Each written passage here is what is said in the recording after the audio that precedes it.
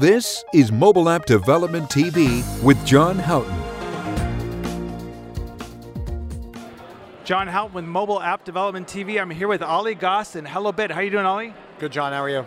Hey, I wanted to bring you some new things. This is an innovative way of transferring money. I understand it makes people into ATMs. Why don't you tell us about it? That's correct, John. So basically what we do is we allow people to send money around the world at about half the cost of Western Union, and we're built on the Bitcoin network. And we have a mobile app that allows anybody who downloads it to become an ATM and distribute the local currency to the people who are the receivers of those remittances, effectively. What? Let's see what that looks like. So I'm going to show you the receiving side of the app because we don't have time to show you the whole sending side. If I was an exchanger, I would download our app and I'd see a list of transactions just like this.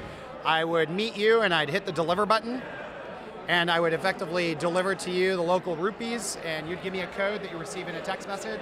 I put the code in there, and I would receive a payment for having delivered your currency. That sounds good. What was the hardest part about developing the app?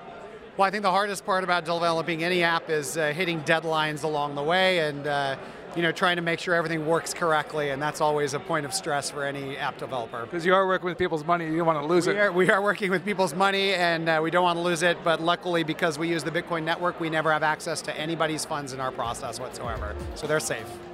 Sounds good. We look forward to seeing it on Thursday. Thank you very much, John. You have been watching Mobile App Development TV with John Houghton. Mobile App Development TV is part of the Mobilecast Media blog. For more information, please visit mobilecastmedia.com/blog. Thank you.